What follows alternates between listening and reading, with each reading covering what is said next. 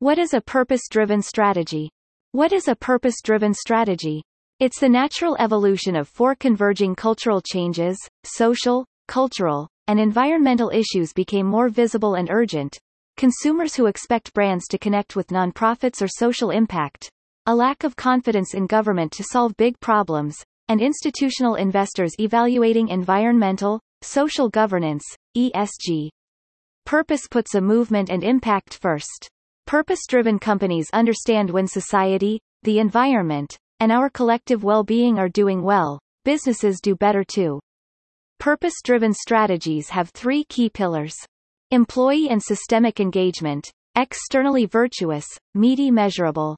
These pillars of purpose require a company to be engaged in a systemic way, are independent of sales, and the impact should be both audacious and measurable. While purpose-driven strategies may give way to recruiting advantages, brand valuation, and competitive advantages, those are not the driving outcomes behind purpose. Purpose-driven PR is not the driving motivation behind purpose-driven implementations. The defining commitment of purpose is when it takes precedence over profits, when internal culture is so strong, so empowered, that decisions at all levels are made with a purpose in mind. These purpose-driven strategy distinctions are important, because consumers and investors are savvier than ever. They see through cause marketing campaigns with little authenticity. They're alert to saying one thing, but doing another. Greenwashing is so common it had a name. Distrust in governments continued to decrease, while expectations of businesses continued to increase.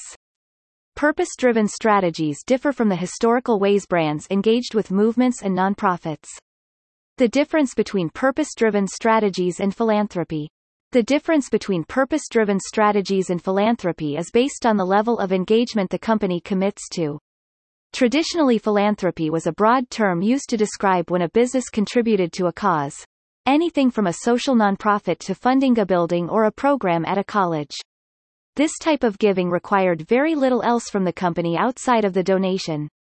Companies often used philanthropy to attract other moneyed investors or achieve other strategic goals, but on the surface, having a philanthropic donation very often align with a marketing campaign or a PR campaign. Philanthropy also usually had very little to do with employees and customer activism or interests. The difference between purpose-driven strategies and corporate giving. That gave way to corporate giving programs. The United Way is an outstanding example of corporate giving. This is when an organization encourages its employees to unite behind a single cause to create a greater donation scale. At this stage, companies get more involved as multiple departments such as PR or HR to create systems and messaging around corporate giving. Companies whose employees give a lot receive recognition in the community.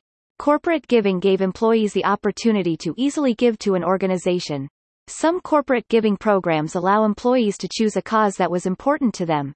But in the most traditional sense, the executive team partnered with a nonprofit to create a corporate giving program.